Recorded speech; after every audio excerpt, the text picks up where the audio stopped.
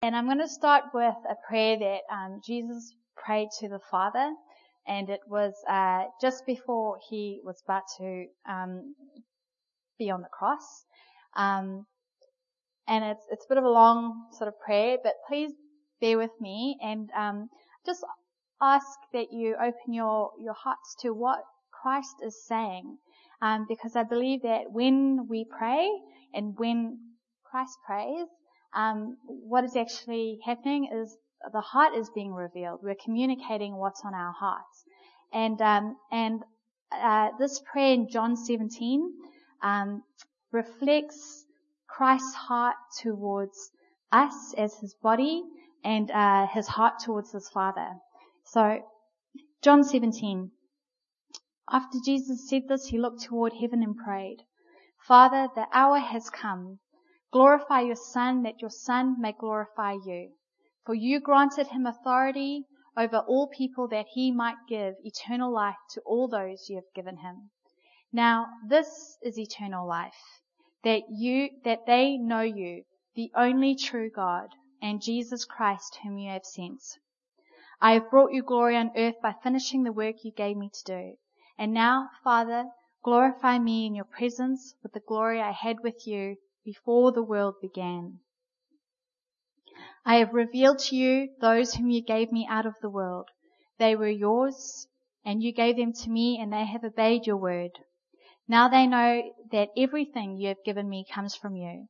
For I gave them the words you gave me, and they accepted them. They knew with certainty that I came from you, and they believed that you sent me. I pray for them. I'm not praying for the world, but for those you have given me, for they are yours.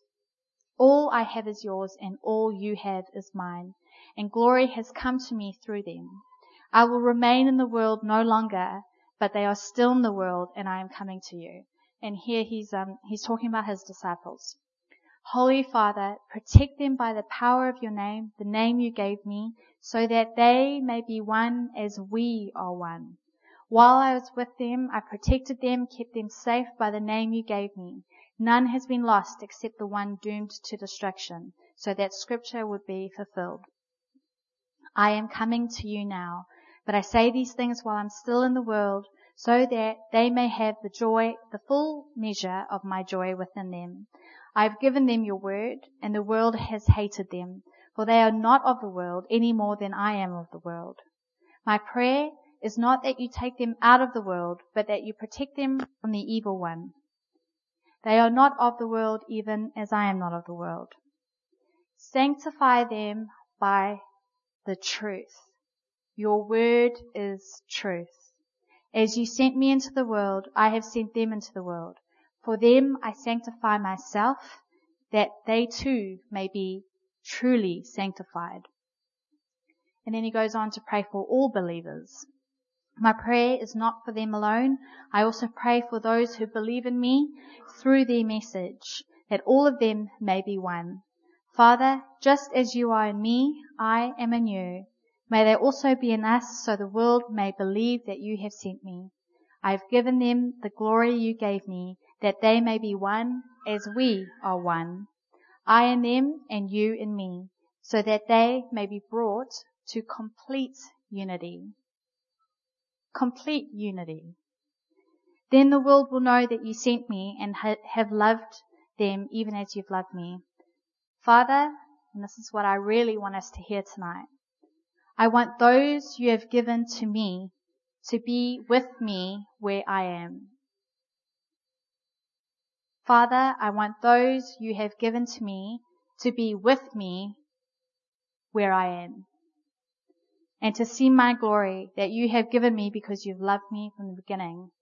Righteous Father, though the world does not know you, I know you, and they know that you have sent me. I have made you known to them, and I will continue to make you known, in order that the love you have for me may be in them, and that I myself may be in them. Two things. The glory that you gave me, that they may be as one as we are, so that they may be brought into complete unity.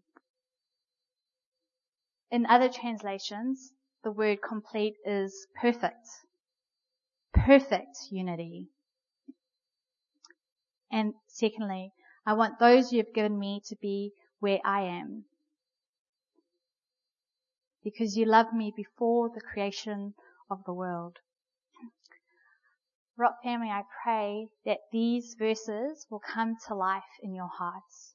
I pray that each of you will be astounded by the revelation that Jesus Christ, the King of Kings, the Lord of Lords, intended and today still intends to be one with us.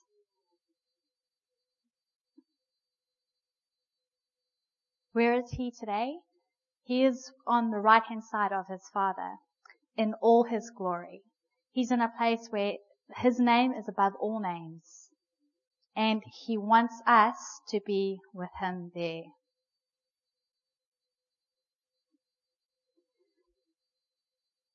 Glorify me in the presence with the glory I had with you before the world began. I think it's easy to forget that before the world even began, before it was created, God had intended that we would be one with him, that we would come into such a place of intimacy that we'd be one with him and one with each other.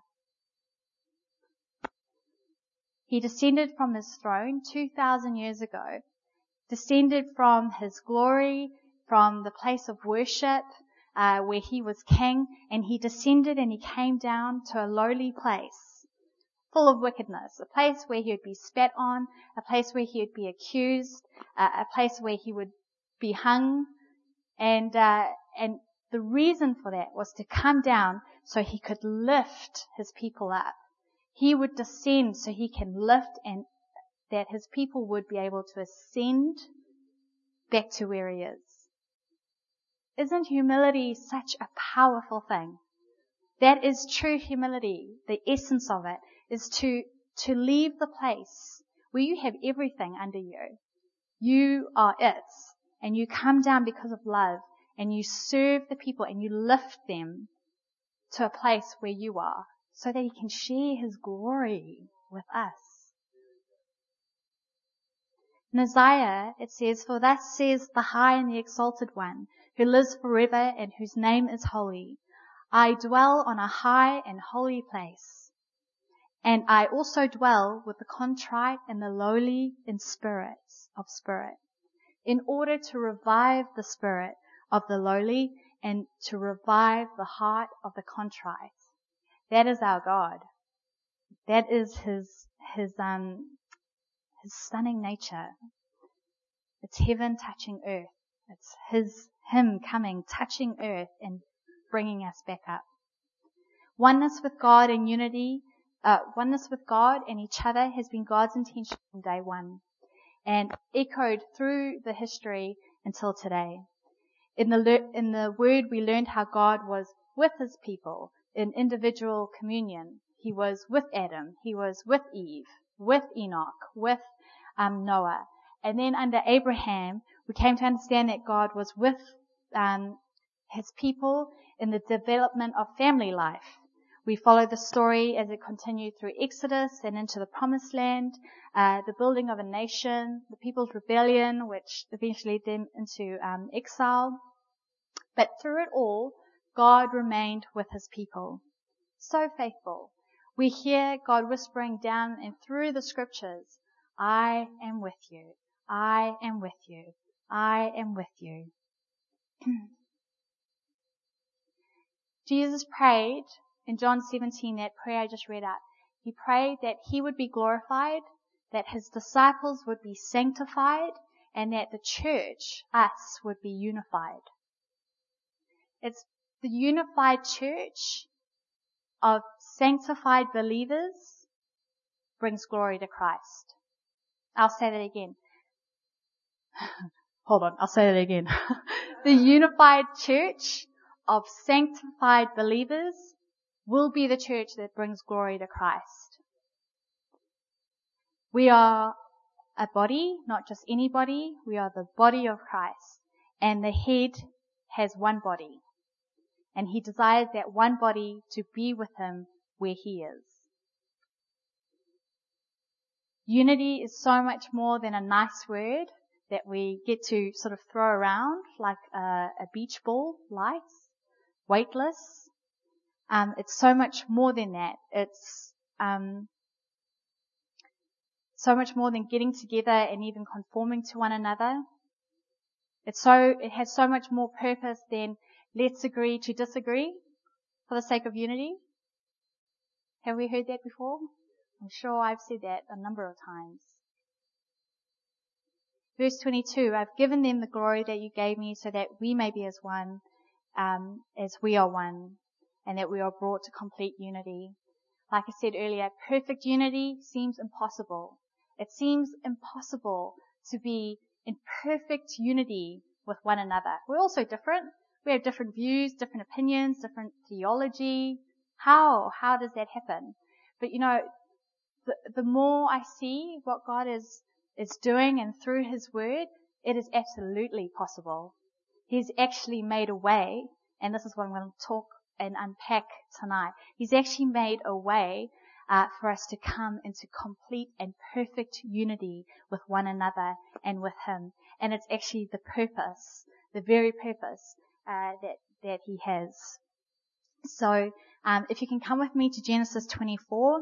Now, for the sake of time, I'm not going to read the whole story. I'm sorry, but I urge all of you to open up to Genesis 24 and unpack this story. It is beautiful and rich with all sorts of things. But I'm just going to be extracting a few verses, and the point of me pointing this scripture out to you guys is because I believe it gives a bigger picture. It gives context. And I know that for me it kind of really helped me understand what God is doing and how unity is so important to Him. So Genesis 24. Now Abraham was old, well advanced in age, and the Lord had blessed Abraham in all things. So Abraham said to the oldest servant of his house, who ruled over all that he had, please put your hand under my thigh. Giggle, giggle. Now, I've had a very interesting conversation about what that meant this week, and I've been looking into it, and it is very interesting. And if you want to know what it actually is saying, you can have a look at it. I'm not going into it. I will make you swear by the Lord, the God of heaven and the God of the earth, that you will not take a wife for my son from the daughters of the Canaanites, among whom I dwell, but you shall go to my country and to my family and take a wife for my son Isaac. And the servant said to him, this is interesting, perhaps the woman will not be willing to follow me to this land. It's my child saying amen. Do you hear that? And then the servant asked, must I take your son back to the land from which you came? Anyone else find that question interesting of the servant? What if the woman is not willing to follow me to the land? Goes on where Abraham makes it clear that he does not want his son to go back to this land, and that he wants Isaac to stay put, and he reminds him why. And then it goes on to say in verse 8 that if the woman is unwilling, this is Abraham speaking, unwilling to come back with you, then you will be released from my oath, from this oath of mine. Verse 10, then the servant left, taking with him 10 of his master's camels, loaded with all kinds of good things from the master. And so the servant sets off in pursuit of finding the bride for Isaac. And it goes on about how the servant on the way, he's speaking to God and he's saying, please make this journey successful. He's asking that the first woman that is at the well and offers water to his camels, he will know that she is the one. And it says that he meets Rebecca at the well. She's beautiful. It says that she is a virgin, so which is important to know. And that she showed incredible hospitality and worked hard. And at the end, she draws the water for the camels, for all 10 of them. And, camels drink a lot of water. So that would have been hard work. And, while she was doing it says the servant was gazing at her. The servant was watching her. And you can imagine the servant is watching her move, watching how she operates, and is thinking, is this it? Is this her? Is this the right one for Isaac? The servant is impressed, and he believes that his journey's been successful, and so he goes to Rebecca and he offers her gifts. He gives her a nose ring, gives her bracelets, and what this represented was proposals or betrothals in the Jewish culture, is that's what you would do. You would offer the bride gifts, and you would ask her hand, but it's not like they would get married straight away. And then the groom would go back and prepare a room for her, and then she gets ready and then journeys to him. And so anyway, he gives her the gifts. He speaks to her family, and the family accepts, and they ask that the servant just stays a couple of days, so they probably could say goodbye to Rebecca, and, her friends can come say goodbye because they know she's about to journey if she's willing to go. And she is willing to go. She's about to journey back with the servant to be in union with Isaac. So off they go. They take a journey to a new land where her awaiting groom resides, leaving all behind her, willing to be led by the servants, until she is with Isaac, where she will become one with him as husband and wife. Pretty cool story, do we think? And I wonder if tonight we would believe that perhaps we're in the same story. The same story where it's not a fairy tale, but it's actually a reality that is on offer and we can grasp. God through the centuries has said, I am with you. I am with you. And at this point for Rebecca, Isaac was saying, will you be with me? And God is saying to us, I am with you. I want you to be where I am. Will you be with me? Will you come? When I read in John 17, verse 13, Jesus said, I'm coming to you now, speaking to the Father. We also know that he told his disciples in John 14, let not your hearts be troubled. You believe in God, you believe also in me. In my Father's house are many mansions. If it were not so, I would have told you.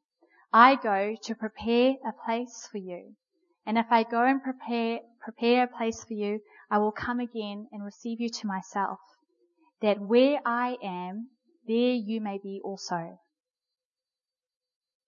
I love it. I love it. He continues to say, I will pray to the Father that he will give you a helper, that he may abide with you forever. His name is the Spirit of truth.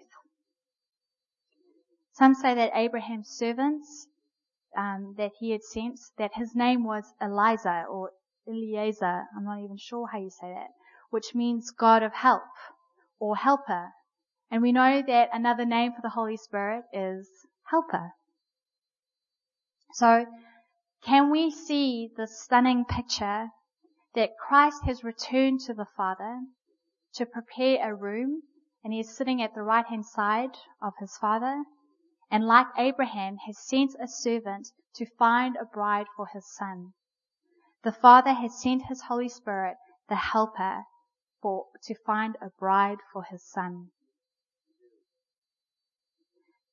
Maybe we're asking, what do we need a helper for? And how does he help? What is the role of the Holy Spirit in our lives today? Christ asks, will you be with me? The Holy Spirit asks, will you go with me? It's the Spirit's role to get us to where Christ is. It's the Spirit's role to get us to where Christ is. It's the bride's role to be willing to go, to walk by faith, and to be led by him. Ultimately, the Holy Spirit's goal is one, to glorify Christ, to sanctify the bride, and to bring her into unity. And of course, bring us to unite with Christ. To glorify Christ, Rebecca was willing to go with the servants to marry a groom she did not know for her. The servant asked her, "Are you willing to go?" And by faith she accepted the betrothal and relied on the servants to tell her all about him while she journeyed towards him. In John 15:26, it says, "But when the Helper comes," this is Jesus talking again, "whom I shall send to you from the Father, the Spirit of truth, who proceeds from the Father, he will testify about me." So you can imagine this helper and the servant leading Rebecca back. He is testifying about the groom who is awaiting her. He's talking, he's advocating. And the Holy Spirit is part of his role, is to do the same. He's to testify about Christ. Everything he says to us points to who we are going towards, and that is Christ. Rebecca walked by faith and not by sight. The servant asked her, "Will you go?" And she did. Today we must understand that there is always more to know about Christ. Always. We do not know him completely. It's going to happen. Perfect unity, that's what we're going for. But we must understand he is deep and rich in love, and he is great and abundant, and there is always more to know about him. There's always further to go in the journey towards him. And as we move closer to him, our testimony of him should be ongoing. As we move closer by the leading and the revealing of the Holy Spirit, our hearts are enriched and impressed by him, which means our lives should be different from the day that we accepted him into our hearts. To learn from the Holy Spirit, we need to be quick to listen. Quick to listen, slow to speak, and willing to obey. The Holy Spirit loves to reveal and testify about the groom. He requires the faith and the trust of the bride to follow his lead. Verse 10, the servant left, this is back to Genesis 24, verse 10, the servant left, taking with him 10 of his master's camels, loaded with all kinds of good things from his master.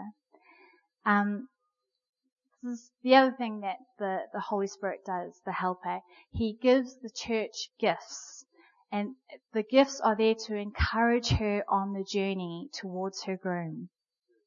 It's not beautiful, expensive jewelry, it's better. And they are there to remind us that our groom, Christ, wants us to be where he is. They are merely to serve the purpose of being united with him. It says pursue love and desire gifts. Not pursue gifts. Pursue love and desire gifts. Gifts are to be submitted to the purpose of encouraging the bride to endure. And that's why I really, I want to honor LJ, and I want to say that this body is rich with gifts. We're spoiled. There are things on everyone's lives, and we are all to use those gifts to serve and uplift the body. Again, it's that picture of Christ coming down, descending, so that we could ascend. And it's the same. Those gifts are merely to lay down, to lift the body, to encourage the body, to point the body back to its groom. Another part of his role is to sanctify the bride. John 17, Jesus prays, "Sanctify them by the truth. Your word is truth." Now, who is the bride? This is my personal opinion. I'm not saying it is truth, but I am saying that I'm walking with close people, where we are discussing this and we are talking about the bride, and so we are contending for truth.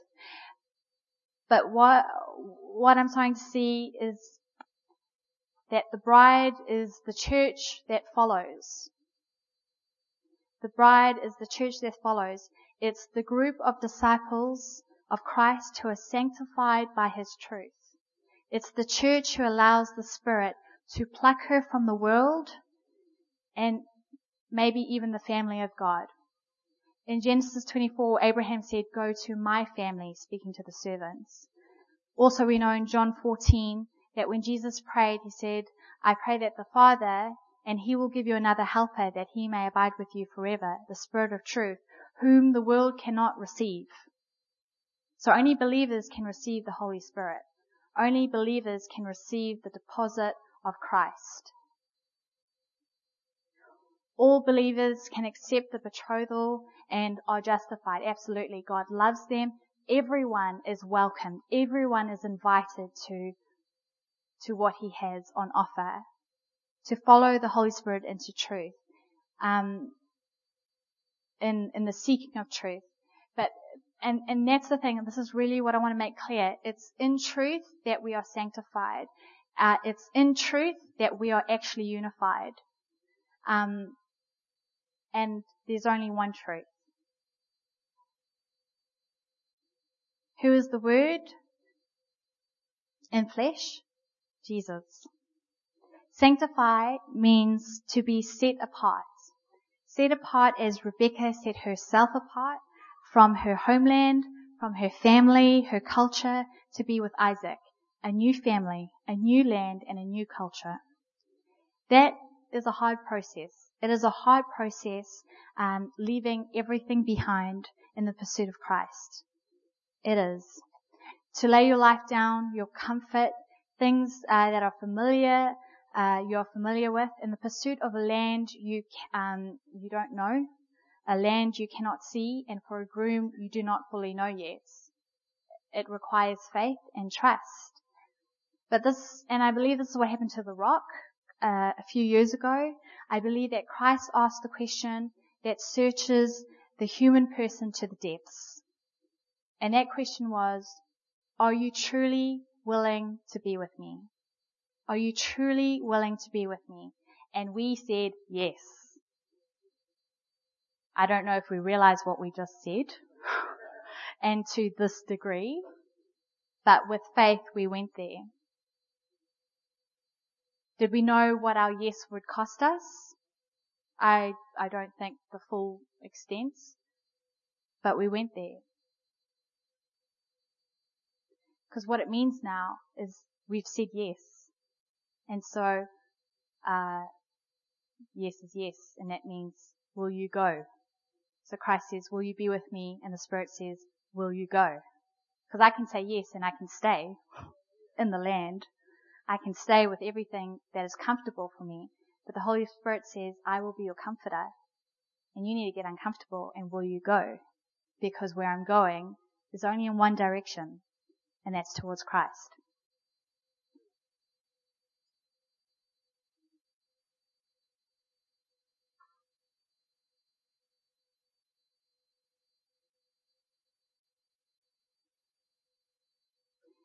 It's the question of, are you willing to be with me, that will determine how far we go. I believe that this is why the servant asked Abraham in Genesis 24 the question, perhaps the woman will not be willing to follow. I think he knew it would cost her. It would require her to walk by faith, to have a desire to seek her groom by asking the servant about him. The servant, could not force Rebecca to go, and could only leave the question. He could only ask the question, are you willing to go? And then commit to walking with her. And I think this is what life group is. This is what discipleship is. It's to ask the questions that actually challenge the human heart, and then be committed to walking with that person through that. Because it's challenging. Those questions are challenging. But like the Holy Spirit, He is committed to the work. He is committed and faithful to the work that He has started.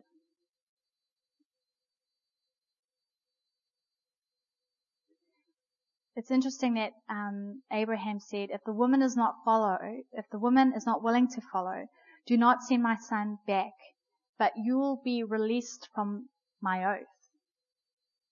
And so the Holy Spirit can come to us, can knock on the door of our hearts. He can invite us, and we can say yes.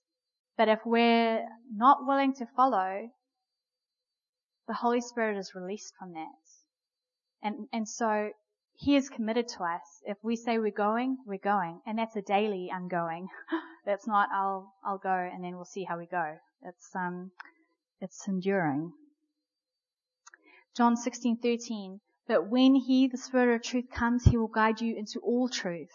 He will not speak on His own, and He will speak only what He hears, and He will tell you what is yet to come. Jesus said, I am the way, the truth, and the life. Jesus is truth. And so when we are sanctified by truth, that is when we are found in unity. I hope we catch this. When we are sanctified by truth, that is when we are unified. How? Jesus says He is the way, the truth, and the life. There is no other way, and there's no other truth. This is why I say unity is not let's agree to disagree. There is only one truth.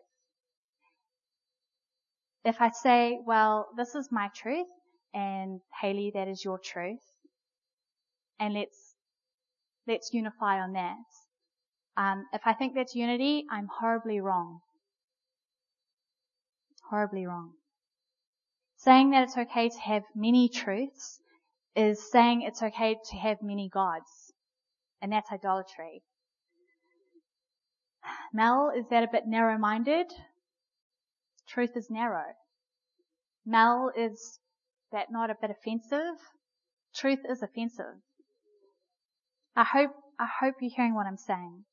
I'm discovering that there is one truth, and that the Holy Spirit is going in one direction, and that is towards truth.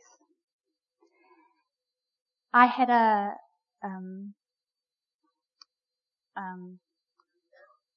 overwhelms me every time I think about it. A girl had died she was young age, she was beautiful, she loved Christ, and I found myself in a real place of disappointment, and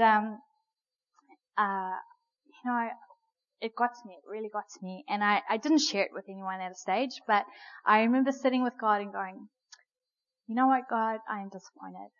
And I realized I was disappointed in Him. And so gently and beautifully, He said to me, you know that my hope does not disappoint. That is what my word says. So why are you disappointed? Where is your hope? What is your hope in? And I realized my hope was not in Him. It was in what I thought, or how I thought how God should be. But there's only one God, and He is committed to revealing His true self to us if we want Him.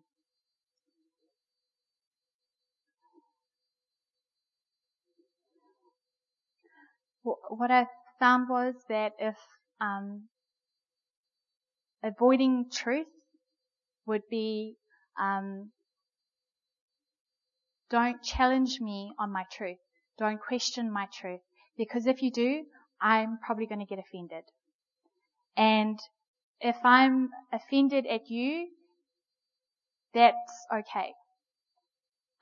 But what I actually found was I was in a place of realizing that because what I believed or my truth was being questioned, that there were actually things in me that my truth actually opposed God. My truth wasn't His truth. And so there are actually things in me that opposed His ways, opposed His being. But I could cover it up by being offended with a person if they try to challenge me, because that's my truth. Don't mess with that, you know? And I had to, it was simple. Do I love Christ more than I love my opinion? I do. It took me a while to, see that, but I do.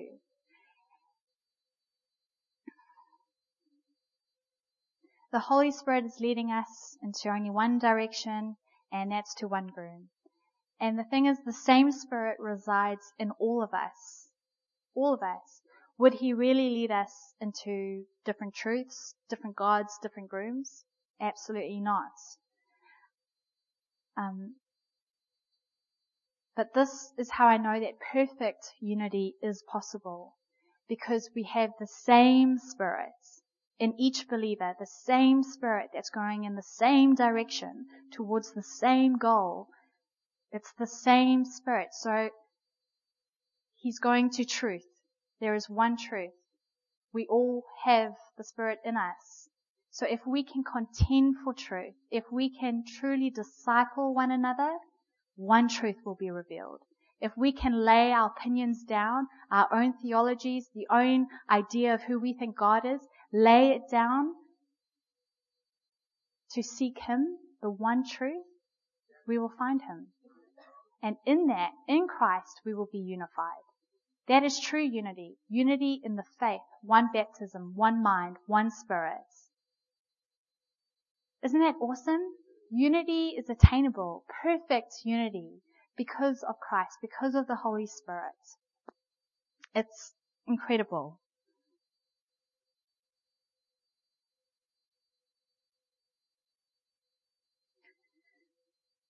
Does the Holy Spirit reveal different things in Christ at different times? Yes, absolutely.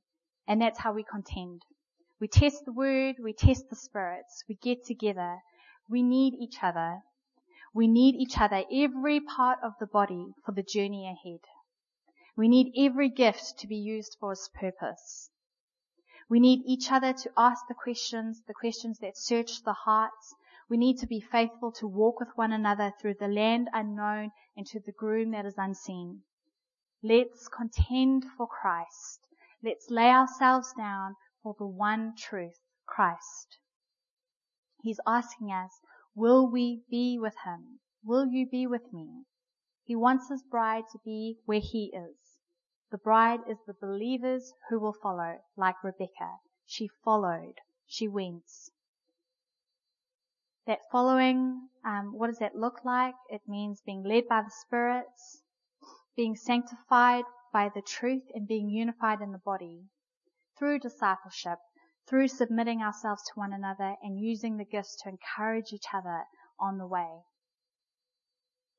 Tonight I pray that the revelation that God wants us, that Christ wants us to be where He is, will be deep in our hearts, because that is the driving motivation. If you don't believe that God, the glorious King, the Creator, the rich in goodness, rich in mercy, Him, love, truth, wants us to be with Him, if we don't grasp that, we won't endure.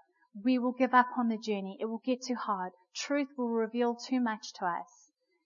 Pride, there is no room for it. There is no room for pride if we want to be unified, if we want to be sanctified by truth. It is a place of humility that we have to come into. So I'm just going to pray. I'm going to end there. Thank you for your time and for being here. I don't think we'll have the band, if that's okay. Or do you want to do a song? I don't know. How's everyone? No? Okay. I'm just going to pray and end there.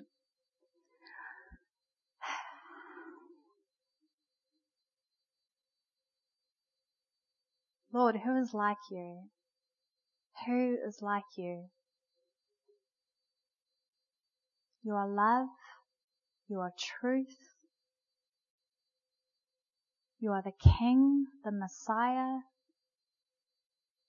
You are the Lamb. You are the Lion.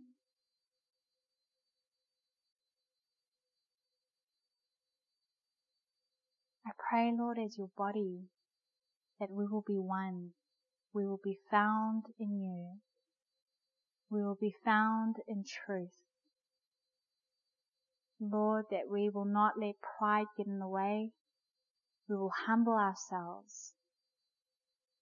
We will serve each other so that we could come into unity. Lord, you're coming back for a unified bride, not a bride that is dispersed, who's doing her own thing, her own ministries. You desire us to be one, Lord. You made a way that we could be one. You descended to be with us, to show the way to come back to you as one. I thank you that you desire that, Lord.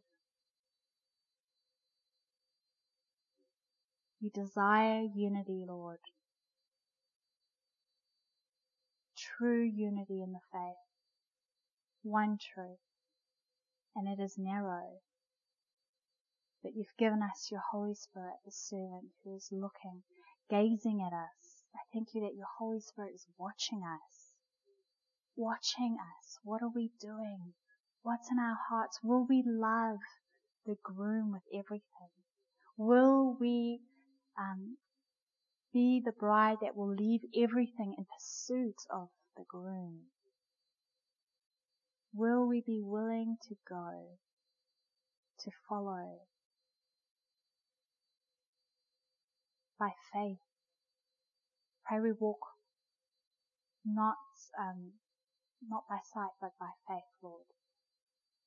I thank you for the gifts in this house. I thank you for the gifts in this body. I thank you that you are raising them up. You are nurturing them. You're giving birth to gifts in this body.